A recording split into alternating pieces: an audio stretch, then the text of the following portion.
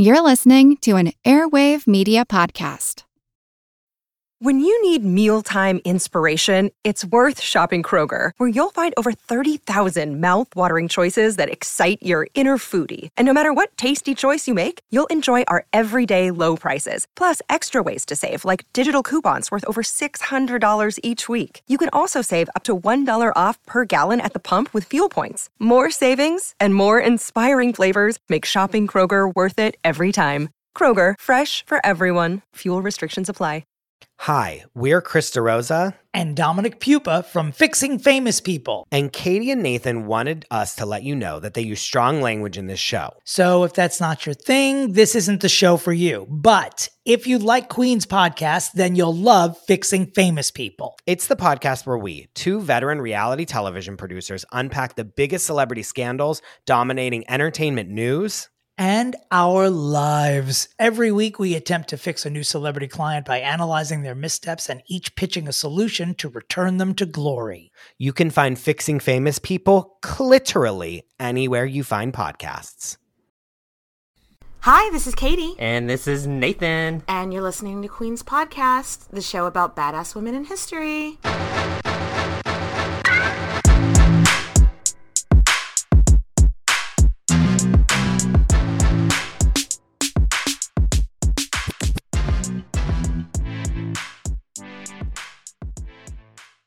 Hey, Nathan. Hey, Katie. I am so excited about what we're about to do next. Yeah. Oh, my gosh. So we're going to get into Katherine Howard Part 3. Nathan and I have already discussed that we might cry, and we're just going to have to accept it. We might cry. Yes. So welcome on this journey with us. Spoiler alert. But before we get started, we actually have a really fun thing to do first. Over on Patreon, for our top tier Queen Mothers supporters, we are going to let them choose a couple of the queens that we're going to cover this month. And so I said, hey, if you're interested in participating, let us know. And we're going to put your name in a drawing. And we're about to draw the person who is going to pick a queen or two for season 7. So I cannot wait. I think this is so fun. I don't know why we've never done this before. I'm really excited. So Nathan, we had 16 people say that they would like to participate. And I have a spreadsheet here with 16 names on it. Would you ask Siri to pick a number between 1 and 16? Yes, I will. Gladly. Ooh.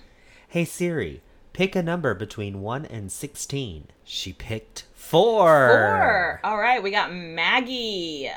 All right, Maggie, we will be sliding into your DMs over on Patreon soon, and I can't wait to hear who Maggie picks. I'm excited. So, Nathan, why don't you tell us where we last left Kay Howard? So, she's the Queen of England, and she's kind of crushing it.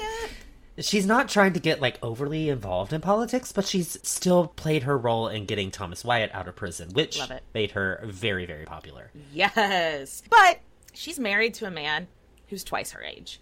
And he doesn't always have the energy to keep up with her. Because he's also, he's twice her age, but he hasn't really taken care of himself, you know? Mm-hmm. He gets tired a lot, so sometimes she is left on her own quite often to host parties and social events. And because of that, her new best friend, her new BFF, Lady Rochford, a.k.a. Jane Boleyn, has helped her start up a bit of a flirtation with her ex-boyfriend, Thomas Culpepper. Yeah, if you'll remember Thomas Culpepper, he's the one that, broke her heart previously. And you can also remember her other ex-boyfriend, Francis Durham. He managed to weasel his way into a job at court as well. He's probably up there sleeping with all the milkmaids. Yeah. One honey. So, yeah, when we last left Catherine, it was the spring. It was right around Easter. Remember, they had to cancel, the Mardi Gras party and everything? Oh, yeah. But it seems like the illness that Henry VIII was suffering from, he's pretty much recovered from at this point. So that's great. But he's still laying a little bit lower than usual. So Catherine, kind of unsupervised, has time to have this... She got a little bit loose with her flirtation with Thomas Culpepper. And they didn't do anything at this time because that would have been major red flags, raised major eyebrows. But back then, flirting was just kind of a part of royal court. Yeah. And I think she let herself get a little too attached again. Yeah. And like we said in the last episode, something about sleeping with old, sick men makes your ex look really fucking hot. And it was around this time, Thomas Culpepper got sick. And we have no idea from what, but Katherine wrote him a letter. And it's the only letter written in her hand that survives to this day. And we've talked about this on the show, how back in the day, people would often write it to each other in overly flowery language. So the modern day reader might think it seems a little bit romantic, but to them, that was just the style. But this letter is different. Mm-hmm. You would write to your sibling or your mother or your childhood best friend like that, but not some guy that works for your husband. Yeah. So you know what? We haven't done this part. We haven't done this segment in a while that we call Queen's Podcast Theater. Queen's Podcast Theater. Acting. We're going to have Nathan do a dramatic reading of a few of the parts from this letter. It's not the letter in full but yeah. And you let us know what you think. So Nathan, take it away. Master Culpepper, send me word how that you do, for I never long so much for a thing as I do to see you and to speak with you. Okay, that's not too incriminating. It's pretty flirty, but like we said, flirtation was a part of court life. And when your friend's been sick and you want to know how they're doing, and even having a cold back then was scary, so. It makes my heart die to think what fortune I have that I cannot be always in your company. Okay, it makes my heart die. That she is his employer, basically. That's kind of intense. Okay. Trusting to see you shortly again. And I would you was with me, now that you might see what pain I take in writing to you. Yours as long as life endures, Katherine. As long as life endures. That's the kind of the part that makes me go, huh. What do you think? Yeah, right. Yeah, a little bit. Okay, we're going from flirt zone to bone zone. Yes. In just like 2 seconds flat. It's literally like in the same letters. Oh, she's a little flirty. Oh, this is intense. Yes.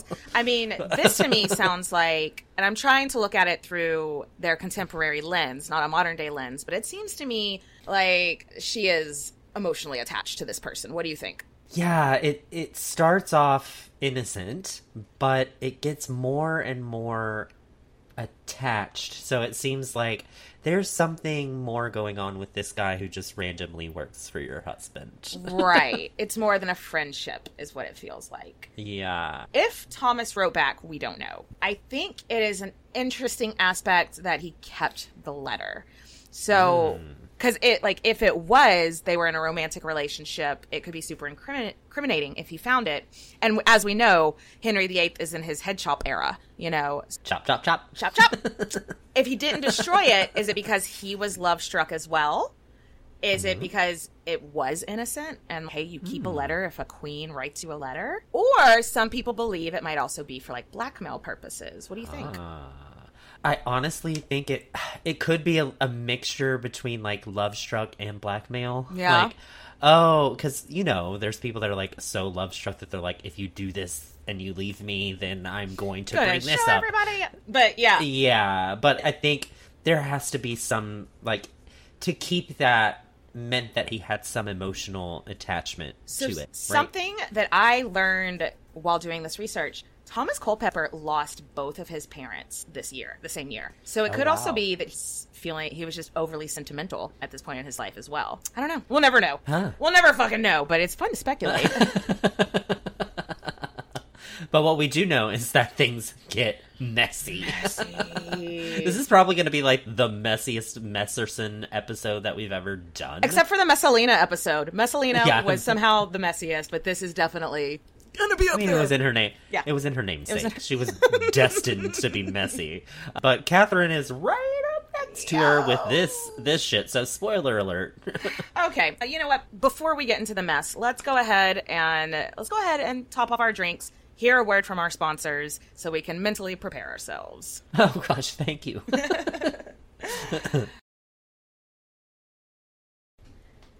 I'm Jane Perlez, longtime foreign correspondent and former Beijing bureau chief for the New York Times.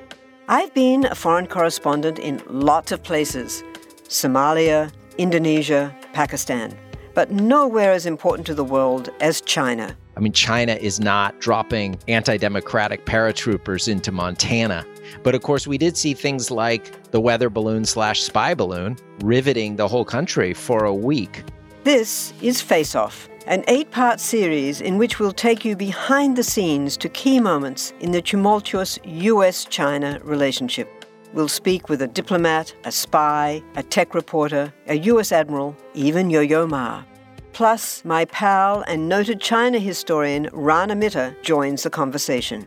We'll look at what's driving the two nations apart and explore whether anything can help bring them back together. Face Off launches April 9th.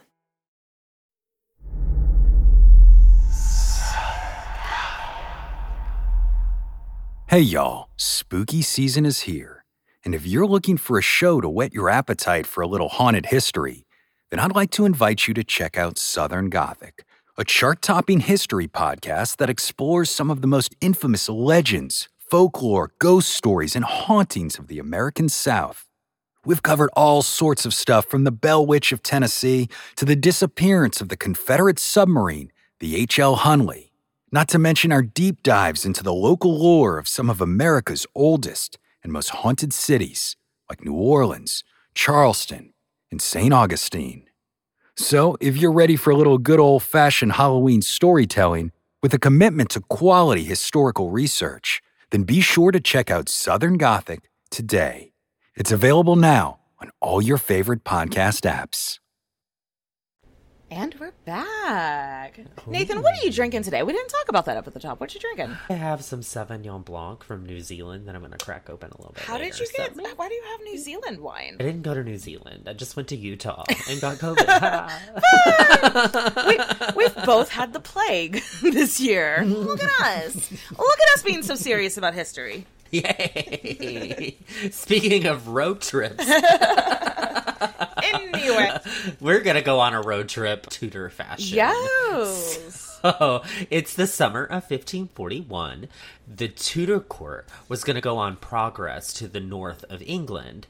And this is like the first time ever it's a big fucking deal. during Henry VIII's reign. Yeah. Yes. Yeah. And we've talked about royal progress on this show before. The royal family will all get in their carriages, get on their horses, and go visit other parts of England that they don't live in. It gives the people a chance to see them and show representation, and it's just a thing that kings and queens do so the people know who they are, basically. And it's a big fucking deal for a few reasons. So for Catherine, it was huge because she's never traveled before anywhere, really, because she's really only lived in London and surrounding areas. So this is her first time to experience the world, quote unquote. Like, she's just literally going around the country.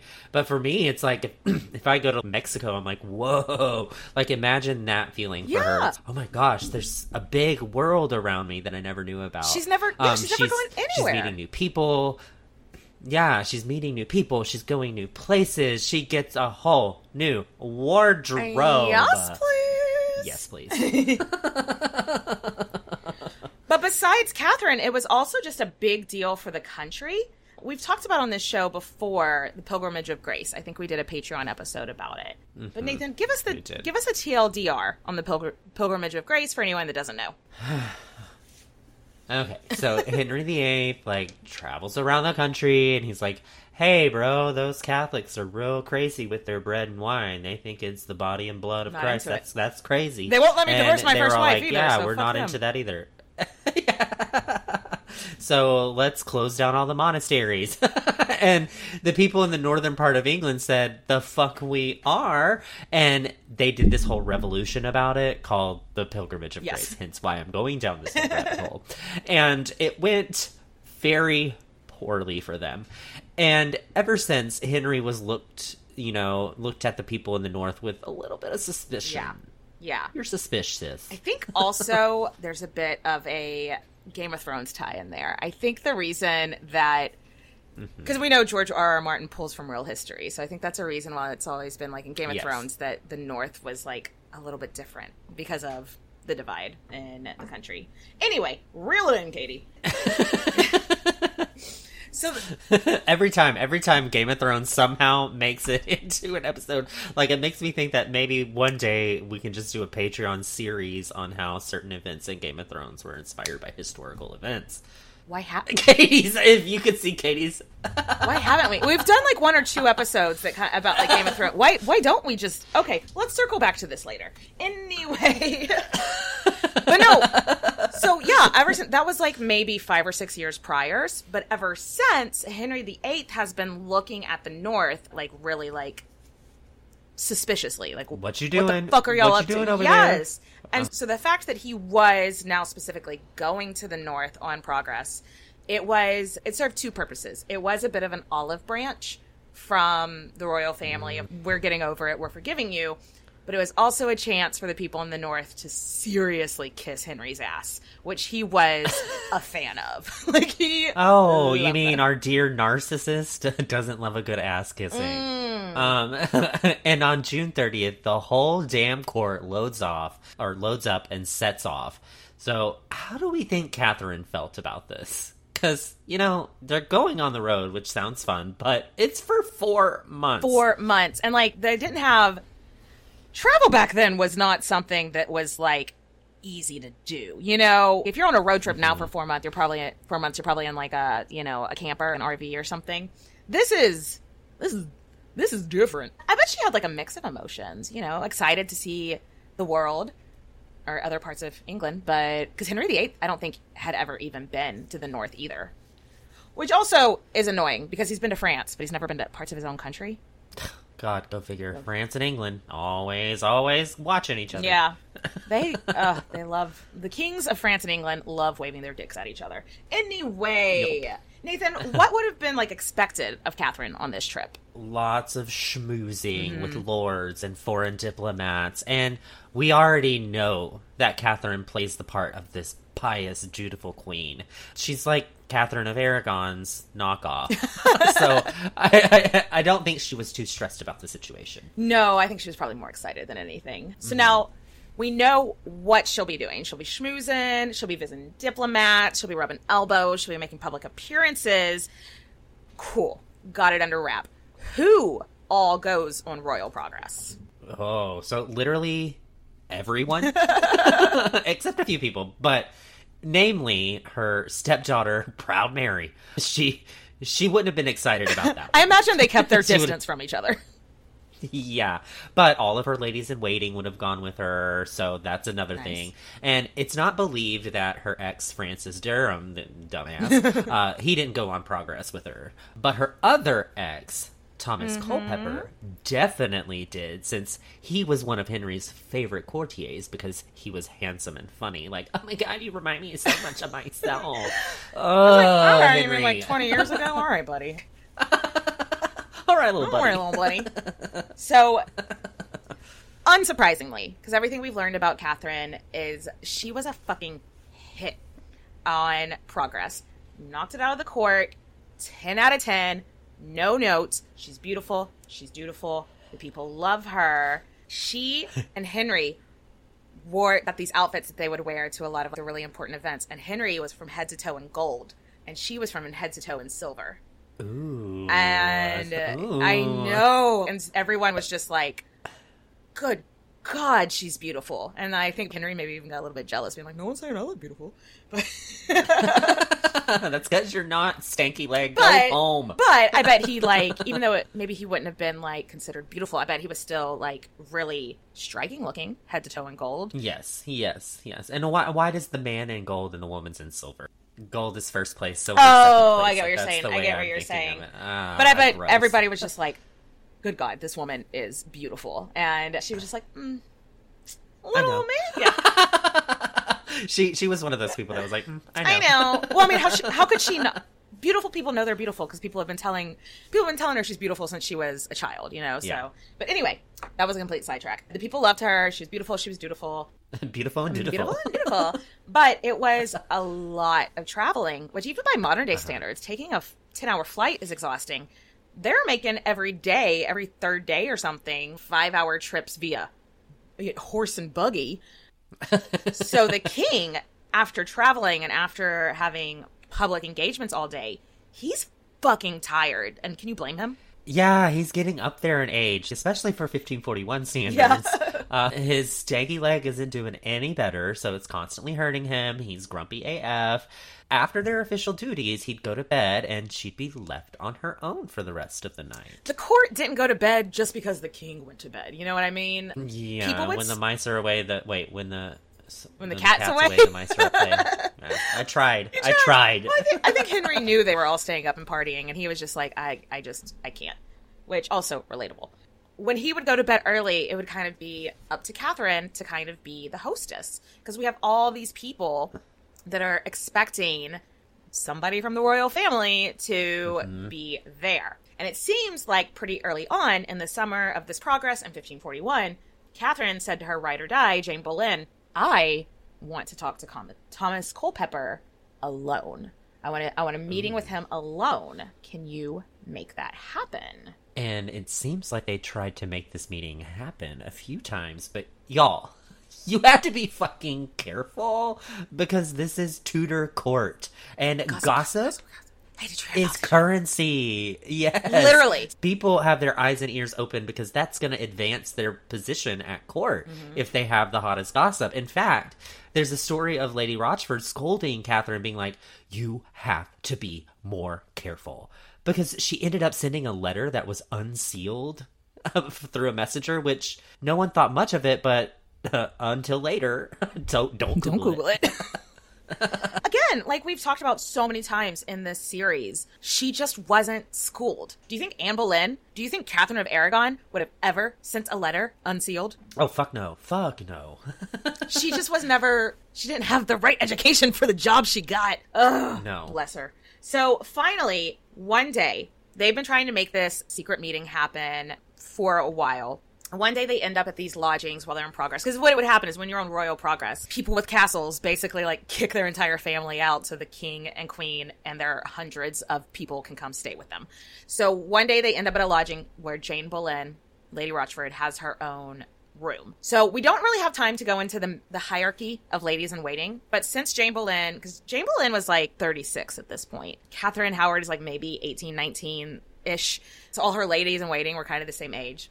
So because she was a little bit older, and because she was a widow, she'd been married before, she's just a little bit higher in the ranks. So if there was a room, like if there happened to be an extra room connected to the queen's lodgings, it would go to the most senior lady in waiting, which was Jane Boleyn. And she had a back door to her room. She had, It was a back door with a staircase that was secret that someone could enter from without everyone in court knowing. So Thomas Culpeper entered her back door stairway to heaven. And he's climbing a stairway to heaven.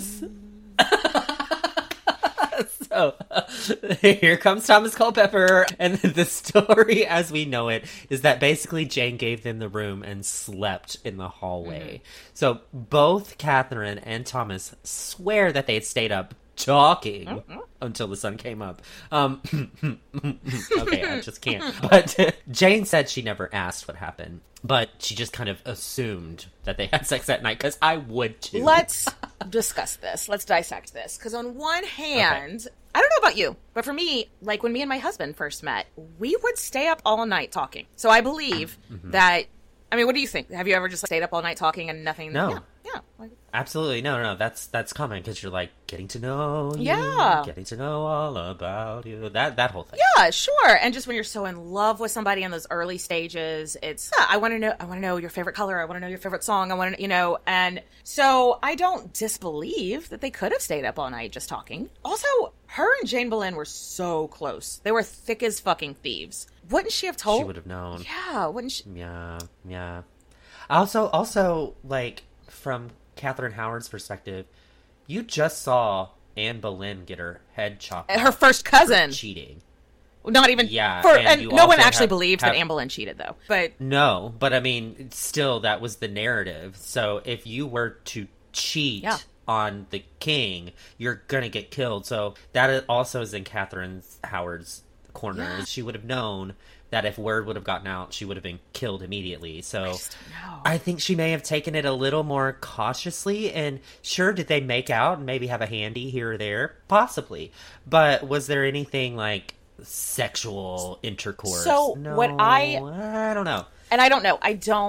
I go back and forth. I flip back and forth on, did Katherine Howard actually have sex with Thomas Culpeper conversation? I think that they discussed, okay, you're a teenager. The king is in his 50s. You're obviously going to outlive the king. I think they discussed, well, what are we going to do after the king dies? I think that's what they discussed. Yes, and that's fair. That's totally fair. But if you'll remember from the Anne Boleyn episode, in the whole Anne Boleyn thing, she said to this other guy being like, I think you plan to fill dead men's shoes, which means I think you're trying to make a move on me after the king dies. And that was incriminating because to even mention the death of the king was treason. Okay, so we're not going to solve it, but I just think that's something we should remember for later on. Yeah. So either way, there were several times during this progress where they got to have all these nighttime meetups, and one of them was in Catherine's personal toilet area, basically, which isn't quite what we think of as a bathroom, but still, it's not super romantic. Her bathroom is like the size of a studio apartment, and then it's got like the toilet in the separate area. That's kind of like what this is that like it's her quote-unquote toilet, because the toilet is in there, but it's also got plenty of other space. So they're not maybe hooking up on a toilet. But anyway, no, this is important to mention, though, because do you remember we talked about... Are you okay? I'm just thinking that Katherine Howard has, in that area, it's like for a good time, call Katherine. Like on a bathroom stall.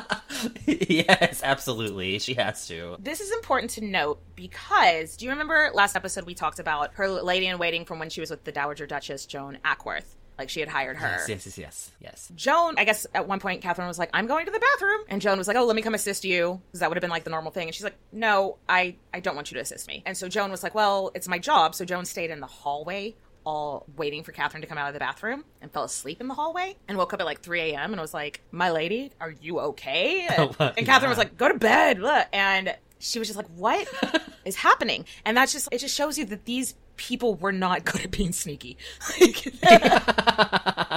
And about halfway through her trip, all her ladies in waiting were suspicious. Mm-hmm. But bitches get stitches, so no one snitches get stitches also is the saying.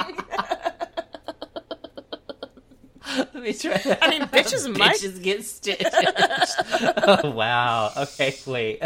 They might. So about halfway through her trip, all her ladies in waiting were suspicious, but snitches get stitches. So no one was going to say or ask about anything until one of her ladies in waiting was helping her pack up her stuff to head back to London, and she saw Katherine just staring out the window lovingly. And when the lady in waiting looks out the window, she sees Thomas Culpeper staring lovingly back at the Queen. The drama. They gotta be more careful. No, with Henry VIII walking around, bitches. Henry VIII just was like such a minor character in this story. I know. That lady in waiting, later when she was interrogated, she said of this event, she said, I saw her looking at him in such a way that I thought there was love between them. Which I'm just like, sweet baby child, be more careful. What are you Right. Oh, but she was so in love that she just, I mean, love makes you do dumb things. But I do also kind of feel like when the stakes are that high. But also she was so young that she needed someone better in her corner than, because the only person that's helping her is Jane Boleyn. And that woman was the Hot Mess Express as well. Yeah. So, okay, let's take a quick second and fast forward. They're back in London, and maybe let's give a heads up here, because everything from here on out is messy. Messalina messy. Yeah, the timeline is Messalina messy. There's a whole lot of characters that are Messalina messy. There's a whole lot of moving pieces here, guys. So we're going to try to keep this as cohesive as possible, but you've been warned. So Katherine Howard is at like her peak popularity because she crushed this royal progress. No notes, no crumbs. She ate it. However, our girl has reasons to be anxious now that she's back at home. And we know she struggles with managing her anxiety. That's like a huge part of her personality. First off, it's a lot harder for her to see her ex-boo thing back home. Current boo thing, like, yeah. Yeah, current boo thing. And Jane Boleyn is a lot more hesitant to help her now. Because she's like, girl, that road trip, that was a thing. It was just a fling. It's too dangerous here.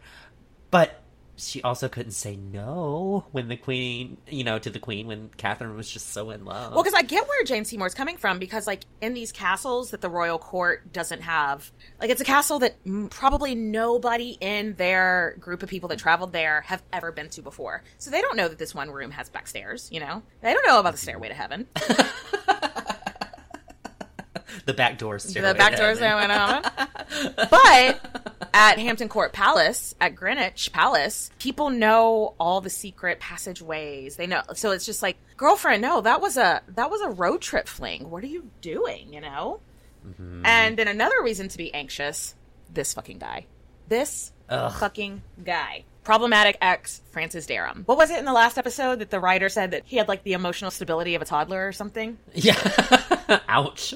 When they get back from Progress, he's like, I want a better job. I want more responsibilities in the inner circle. I just want a better job. We have no idea what his job was before. And so she's like, fine, because she just wants it to go away. So she gives him, like, I think he's like a groom of the chamber. I don't fucking know. She gives him a job where he has a bit more visibility at royal court now. But you remember how he's a fucking idiot? So yeah, so Durham starts bragging to everyone who will listen about how much the queen loves him. He's like, I've known the queen longer than any of y'all. Her family loves me. They owe me for keeping their secrets. Okay. Dude, what the fuck? What? And Catherine couldn't do anything to stop him from running that fat-ass mouth. People are whispering like, okay, what secrets is he talking about? Who is this guy? Who is this guy? I hate this man so much. So we need to switch gears a little bit. This is part of it where I'm like, new characters, a little bit messy. We're going to make this as cohesive as possible for you, though. So we need to switch gears a little bit. We're going to meet another character. So there's this dude named Thomas Cranmer. If you're into Tudor history, you already know who this is. He is a very, very high-ranking dude at court. He was a holy man, very into the Reformation. So he's like not Catholic, not Protestant, but yeah. But it's one of Henry's favorite dudes. And it's also worth noting, since he was into the Reformation and Protestant leaning, the Howard family was a little bit old school. So they were into like Catholic leanings. So some people do have the argument that Thomas Cranmer, wanted to see Katherine Howard's downfall because he was Protestant and they were Catholic. It's a rabbit hole we just don't have time for. Yeah. Just keep that in mind also if you want to put on your tinfoil hat. Yeah. So one day there was this dude named John that he knew that was like, hey, I really need to talk to you. And Cranmer's like, hey, what's up? And this John guy's like, I don't really know how to say this, but my sister told me something that I feel like I have to tell someone about. Yeah, so this guy, John's sister, is a woman named Mary. And Mary used to work at the house of the Dowager Duchess of Norfolk, so where Catherine grew up. And Mary was looking for a job, and John was like, why don't you just go work for the queen? I've heard she's hired several people that used to work at the Dowager Duchess's house. Just go work for the queen. I know Thomas Cranmer. I can get you in. And Mary was like, no, I'm not doing it. Hard no. And John is like, okay, that's weird. Suspicious. Why not? Why not? And Mary said something to the effect of, oh, that poor girl was not raised right. She has no morals. And then she goes into this story about Catherine's first boyfriend, Henry Mannix. And he had once bragged to Mary about seeing a birthmark that Catherine had somewhere in her nether regions, which Mary had seen that birthmark when she was changing her. So maybe it was on her butt or something. Yeah, I don't know, maybe her upper somewhere that you wouldn't. I mean, this is the 16th century, and so women were so covered up that you wouldn't. It could have been just. Yeah, it could have been her belly. It could have been her shoulder. Yeah, but. Yeah, right. But still enough for this Mary chick to be like, this guy's bragging about sleeping with Katherine Howard, and then she sees the birthmark, and she's like, fuck, I guess it's right, Or not sleeping with, but having an inappropriate. Something's going on. Something is going on. So then the John guy just presses his sister, being like, what? Why? What are you talking about? and she just spills the beans. She's like, well, first she fucked around with her music teacher, and then she actually slept with this guy named Francis Dereham. The way it sounds to me, it doesn't sound like Mary was obviously judging this person, judging Katherine a little bit, but it also sounds like it came from a place of pity, because she was just like, that poor girl. But also, I don't want to work for her because she's a slut. But then, and it also, but like, she's kept this secret for so long, she could have used this information that she knew the day Katherine became queen to like get something, but it just, so what I'm getting at is I don't think that this woman in any way, shape, or form hoped that she was setting off. Was being malicious? Yeah! I don't think she was, I think she was just like, oh my god, I have the secret, finally, let me tell you about it, you know? And what do you think Cranmer did with this information? Because he can't not tell Henry. Yeah. But he also doesn't want to tell him because the king's in this stanky leg era. Delicate health, and, you know, chop, chop, chop head era. Mm-hmm. And he writes him a letter and leaves it for the king to find after church one day. Because let's talk about that, though. Because let's say he decided to ignore this. And then Henry finds out some other way about these rumors. And then somebody's like, well, I told Thomas Cranmer, you know. You're dunzos, brother. So I get this guy, because I don't know enough about Thomas Cranmer to say one way or the other, but he seems like a kind of decent guy. But, so I don't think he necessarily wanted the fall of this child bride, but it was sort of like, well, if I don't tell him and someone else does, it's my fucking head. You know what I mean? Yeah. So Thomas Cranmer ends up telling Henry, and to everyone's surprise, Henry laughs it off at first. He's like, no, this is dumb. Katherine? Really, Katherine? My precious little perfect piece of arm candy that everyone loves? You're saying she hooked up with 2 guys before she met me? No way. Don't believe it. Fake news. Why don't we go ahead and why don't we just look into it a little bit, right? At least there may be something to the rumor, so let's just look into it. Yeah, he's like, I don't believe it, but let's just investigate just in case. But he didn't tell Katherine that he found the letter. Which I feel like probably most people agree with me. Your spouse is supposed to be your partner. Yeah. So if I heard a rumor about my husband, the first thing I would do is be like, hey, I heard this. What do you want to say about it? Do you know what I mean? So it's just like, he obviously did not view her as a partner, which I hate. So he didn't tell her. He said, I don't want to upset her, but it's like, ugh. Dude, bro. And then Cranmer goes to Henry Mannix's house the next day, and he's married now, and maybe he has some kids, and he confesses everything. I mean, if Henry's in his head chop era and Henry's dudes show up, you tell the truth. Yeah, he's like, yep, totally had inappropriate relationships with her, but we never boned. We never went to bone zone. We didn't bump butts. And I swear to God, we haven't bumped butts. I haven't seen her in years. I haven't wrote her. I haven't tried to get in touch with her. Nothing. I'm not a fucking idiot like Francis Dereham. And they're like, why is Francis Dereham a fucking idiot? What do you mean by that? And he's like, well, he used his past relationship with Katherine Howard to get a job at court. Cranmer didn't know. And they're like, oh gosh, what? Well, I mean, Katherine had this is like Katherine had 100 people or more in her staff, so like they didn't know every single person, and she had given Francis Dereham a really low job. So Cranmer's like, let me get this right. Before I go back to Hampton Court Palace and process all this, let me get this right. The Queen's ex-boyfriend, who she has actually slept with, works for her? And Mannix was like, yeah. Mannix like, I thought you knew. But Mannix is really smart to sing like a bird, sing like a canary, because he shared so many details and was so honest that they believed him. And luckily for him, he was kind of left alone after this. And this is the last that we hear from him. He had no punishment, no chop era. They were like, you were honest with us. You never actually slept with her. We see you have wife and kids now, and you gave us such a juicy lead. They basically forgot he existed, which, whew, you know what? Good for him. I mean, not good. I don't think he's a good guy because he was fucking around with a teenager, fucking around with a child. But you know what? He didn't get his head cut off. What a luxury it is to just die in obscurity back in this day. Yeah, everybody's like, okay, you're fine, Mr. Mannix, but we gotta find this Durham guy. So they questioned Durham the next day, and guess what? He also spilled the beans. He said, yep, I knew the queen carnally lots and lots of times. But you know, she wasn't queen at the time. Like, they weren't married. So what difference does it make? And premarital sex was not an executionable offense back then. So yeah. Yeah. Dereham is detained, but quietly. because no one wanted Catherine to know what was happening, which is so fucked up. So they questioned everyone at court that knew Catherine before she was queen. And that was about like 9 or 10 people or something. And all of them told the same story. And they purposely questioned them all separately. But they were like, all these people are coming back with the exact same story. We don't think they're lying, you know? Yeah. And on November 6, 1541, Cranmer and his team bring this story to the king. Like, we're so sorry to tell you that we absolutely have no doubt in our minds that Catherine had 2 boyfriends before she knew you, and one of them she went to Bone Zone bumping butts all the way May. Stairway to heaven. And She's Stairway to heaven. Stairway, backdoor Stairway to heaven. It's even worse, ladies and gentlemen. And that dude lives here at court because she hired him to work for her. It's not a good look. They say that Henry wept like a baby.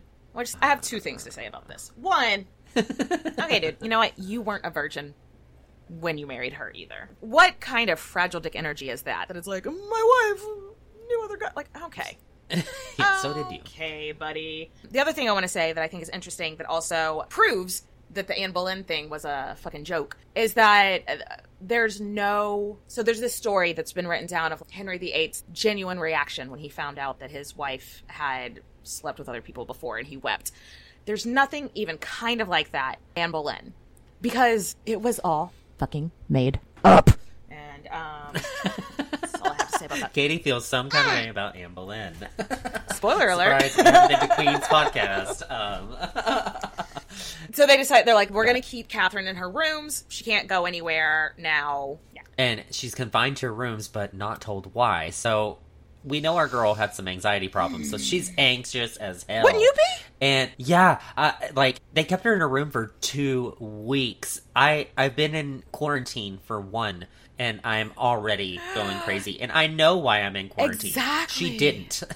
And it's 2 weeks. So you'd be crazy not to be anxious. I would be throwing up with my anxiety. I just imagine it, like, because when I'm anxious, I feel like my stomach is trying to eat itself, and I would just be like, oh, poor baby. Cranmer went to question her step-grandmother, the Dowager Duchess. He told the Dowager Duchess, like, hey, Henry is going to divorce Catherine. And Agnes, the Dowager Duchess, was like, okay, are y'all gonna send her back here? Are y'all gonna send her to a nunnery? What are the next steps? And he said, we don't know yet. But Agnes was like, okay, well, I'm gonna go ahead and prepare some rooms for her in case she gets sent back here. And notice how at this point, there's no talk about the death penalty. Mm-hmm. Because everyone thinks it's sketchy as shit that she hired her ex, but no one is accusing her of cheating on the king. Until they did. Until they did. All right, shit's about to get real. I'm probably going to cry. So I'm going to have to take a break and top off my drink. We will be right back. I suggest you do too. Rules. Hello everyone, Stakuyi here. And I'm Gabby. And we are the hosts of History of Everything, a podcast which you can probably guess by the name is, well, I mean, it's about everything. Do you want to know why people thought potatoes were evil and would give you syphilis? Are you curious about all the stories of the terrible and stupid ways that people have kicked the bucket over the years? Do you want to hear tales about all of the different badasses of history and the lives that they had brought to life? Well, if so, then look no further. History of Everything is just the right podcast for you. It's available on Spotify, Pandora, and anywhere else that you get your podcast from. Join us for some fun and just see how weird and wacky history can be. Hello, everyone. You may recognize me as Gabby from the History of Everything podcast. And my name is Brenna, and you don't recognize me from anything yet. Together, we're 2 scientists who explore all of the weird little questions and conspiracies of the universe in our new podcast, Mystery of Everything. Everything has an explanation. We hope. That is what we're here to figure out. We will dive into the science behind many popular conspiracy theories, such as vaccines causing autism, flat earth theory, and was the moon landing fake? And if so, why the heck would anyone even do that? But it's not just conspiracies. There's a lot of cool mysteries that we will attempt to use science to explain, such as near-death experiences, what made the Vikings go berserk, and can I control my co-host with MK Ultra? Wait, what? Anyway, make sure to check out the Mystery of Everything podcast everywhere where you find your podcasts.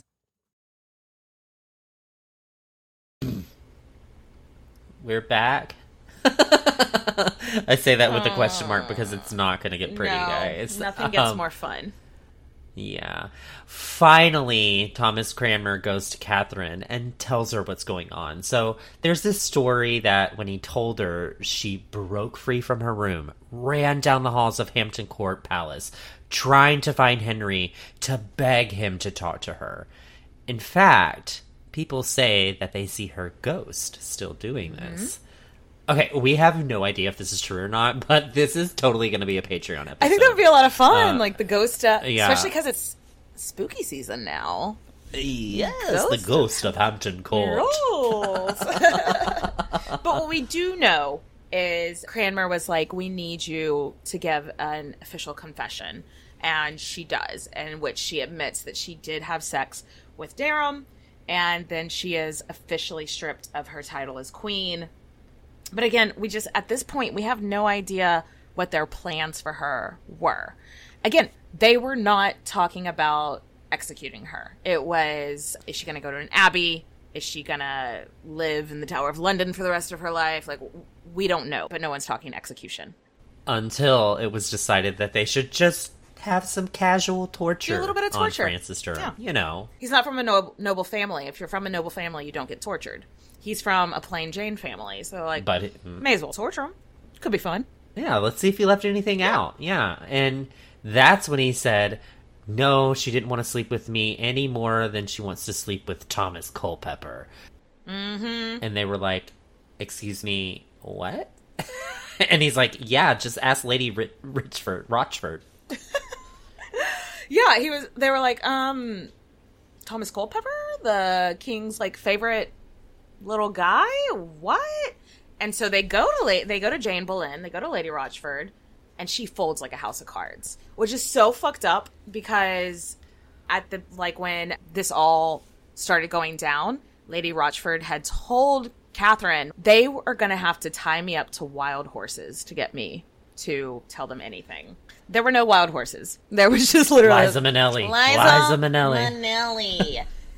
But yeah, she folds like a house of cards. She's like telling them dates. She's telling them places. She's like, yeah, I let them hook up here. I let them hook up here. I stood watch on the back door stairway to heaven. Like, yes, 100%. She just sang like a bird. And she even's like, yep, they had sex in my room while on Royal Progress. And in the meantime, though, they still aren't talking execution. Catherine is moved to an abbey. She never sees any of these men again, and she doesn't realize that anyone even knows about this affair that she had with Culpeper. Yeah. Which, again, despite if you believed that they were actually sleeping together, she was at least having an emotional affair. Right. Again, Catherine is in such a horrible mental state that they remove anything from her rooms at the Abbey that they think she could hurt herself with. Because they are just like, this bitch is not well. Which, poor baby. Poor baby. Yeah, speaking of losing your mind, Jane Boleyn has completely lost touch with reality. Yeah. Like, back in the day, they would have said that she went mad, and it's debated if she was faking it or not, because back then there was a law that you couldn't execute a mad person. In fact, I think that's still a law today. Is it? Yeah, like I think. Oh, I guess that's why people always plead insanity. Yeah, okay. Yeah.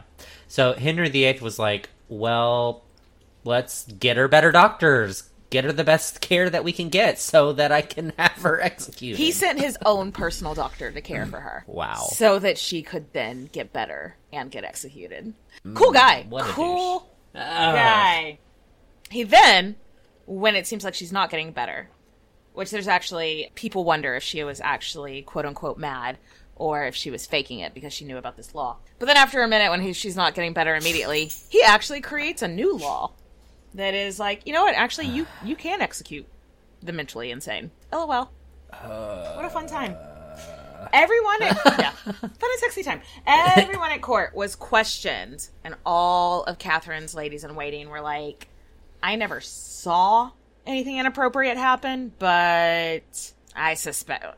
Remember the glance, I saw love in between them? They were like, I suspected there was something going on there. Yeah, and Catherine has been at the Abbey for a couple of weeks, and Cranmer and her uncle, the Duke of Norfolk, show up and are like, Hey, so just spill the beans. Tell us about this relationship with Thomas Culpeper. And my heart just drops imagining myself in her place. Like, they had found the letter she had wrote to him when he was sick. So she was like, oh God, the jig is up. To the day of their deaths, neither Katherine nor Culpeper ever admit to actually having sex with each other. But they admit to an emotional affair, like we talked about earlier.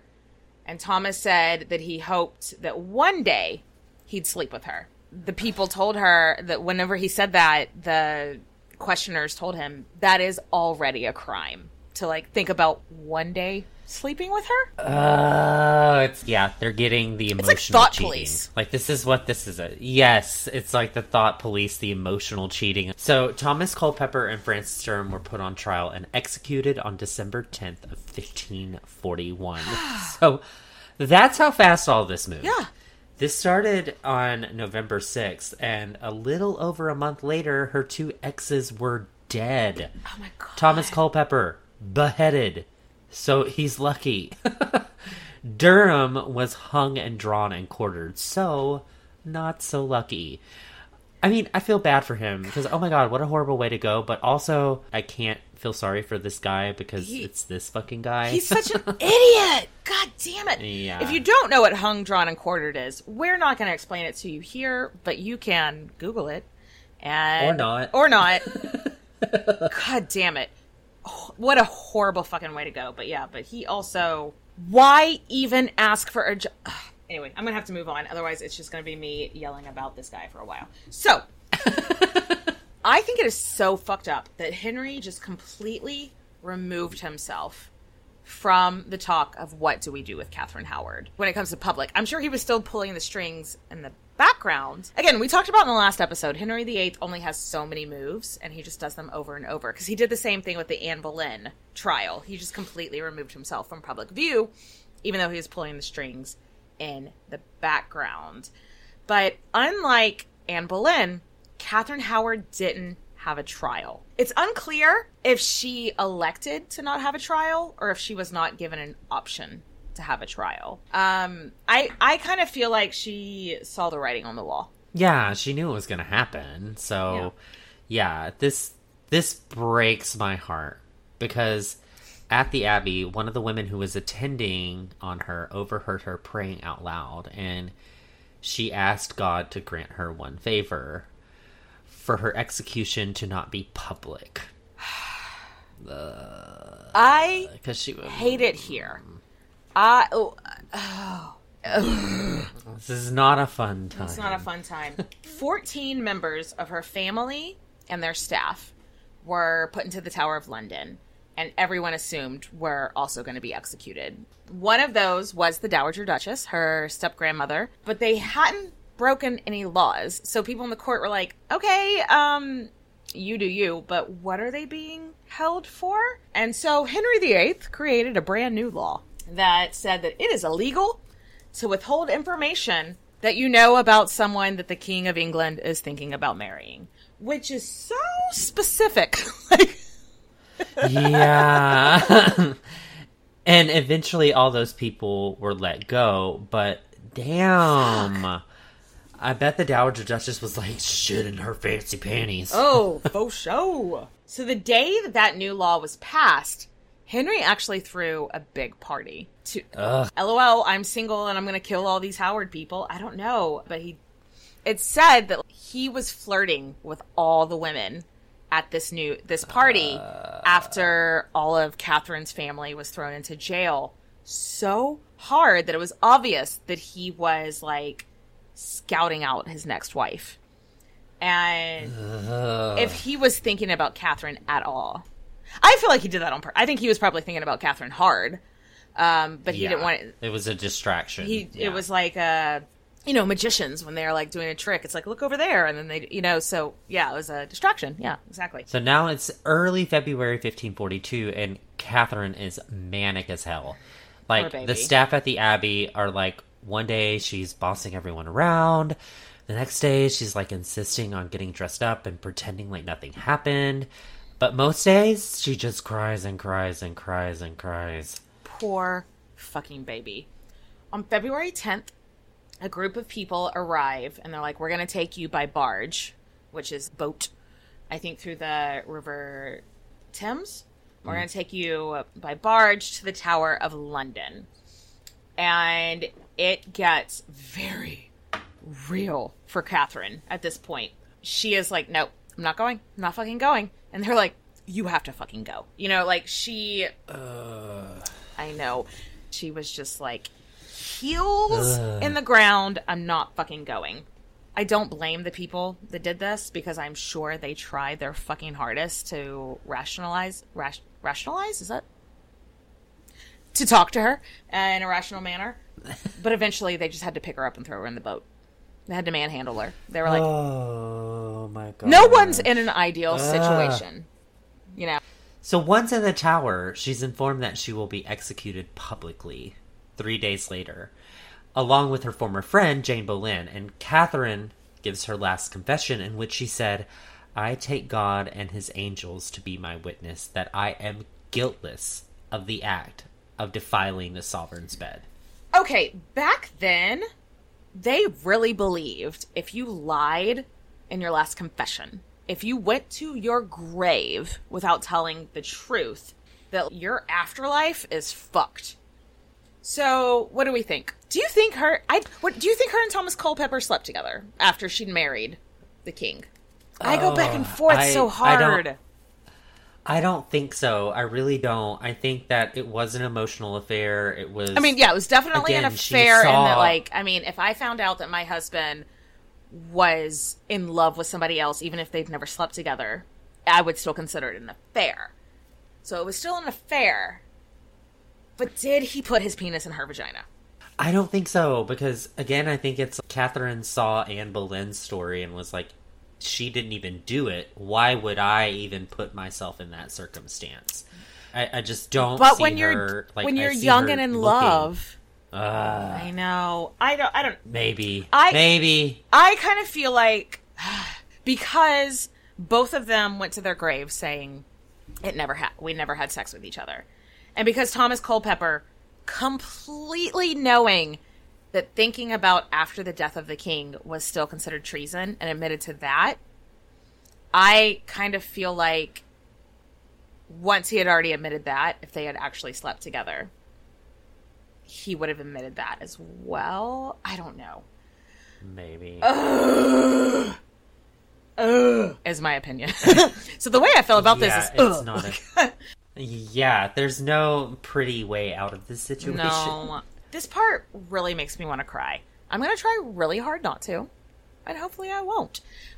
But she asked for the block. She had a really random request. No, the jailers were like, I don't think anyone's ever asked for this before. She asked for the block that she would lay her head down on. And this is another thing that's different with Anne Boleyn. Anne Boleyn got a special execution because they called in for a French swordsman, you know? The best executioner ever, yeah. And Anne Boleyn was her on the stage by herself. They're like, no, we're going to execute Katherine Howard at the same stage that we execute Jane Boleyn on, and no, we're just going to do a regular axe. So she calls for the block, and they bring it to her because she wants to practice exactly where to put her head. Because our baby girl, what's the most consistent thing about her, Nathan? She wants to look perfect in everybody's eyes. She wants to be the model of how things should be done. She has never once... Even though they're not done in the right way. In her entire life, she has never once publicly looked like a fool. And she didn't want to start now at her execution. And, Nathan, I can't. I fucking can't. That is the most tragic fucking thing. Where do you think Henry was in all of this? Like, where do you think her man is supposed to be? Oh, yeah, that's right. He's planning a party because it's Valentine's Day party, yeah. February 14th, was later that week, and he's going to throw a huge it was the day after. Party. The day after. How disgusting. I Googled Henry VIII Valentine's Day party. This doesn't seem like something he did every year. His wife was executed on the 13th, and he threw a party on the 14th. To me, that feels deliberate. At a party about love, a Valentine's Day party. Creepy. I am feeling mad. I'm feeling mad too. So on February 13th, 1542, Katherine Howard and Jane Boleyn were brought to the scaffold. We don't know exactly what Katherine said, because they usually let the person that's being executed give a speech. Have a last statement. Yeah. She almost fainted trying to climb the steps of the scaffolding, so relatable. People had to, like, help her up. Yeah, I know. And there's this awful rumor that, not true, at her execution, she apparently said to the crowd, "I die a queen when I'd rather die the wife of a Culpeper." No, that's just like, let them eat cake. No. Bullshit. She never said that. Because also, you being chill about getting executed, you don't want to give the guy that's about to cut off your head a reason to botch it up. So if she said that would give them a reason to botch it up. So she didn't say that. But then she laid her head exactly where she had practiced. And that is the end of the short life of Katherine Howard. Bless her heart. Fun fact.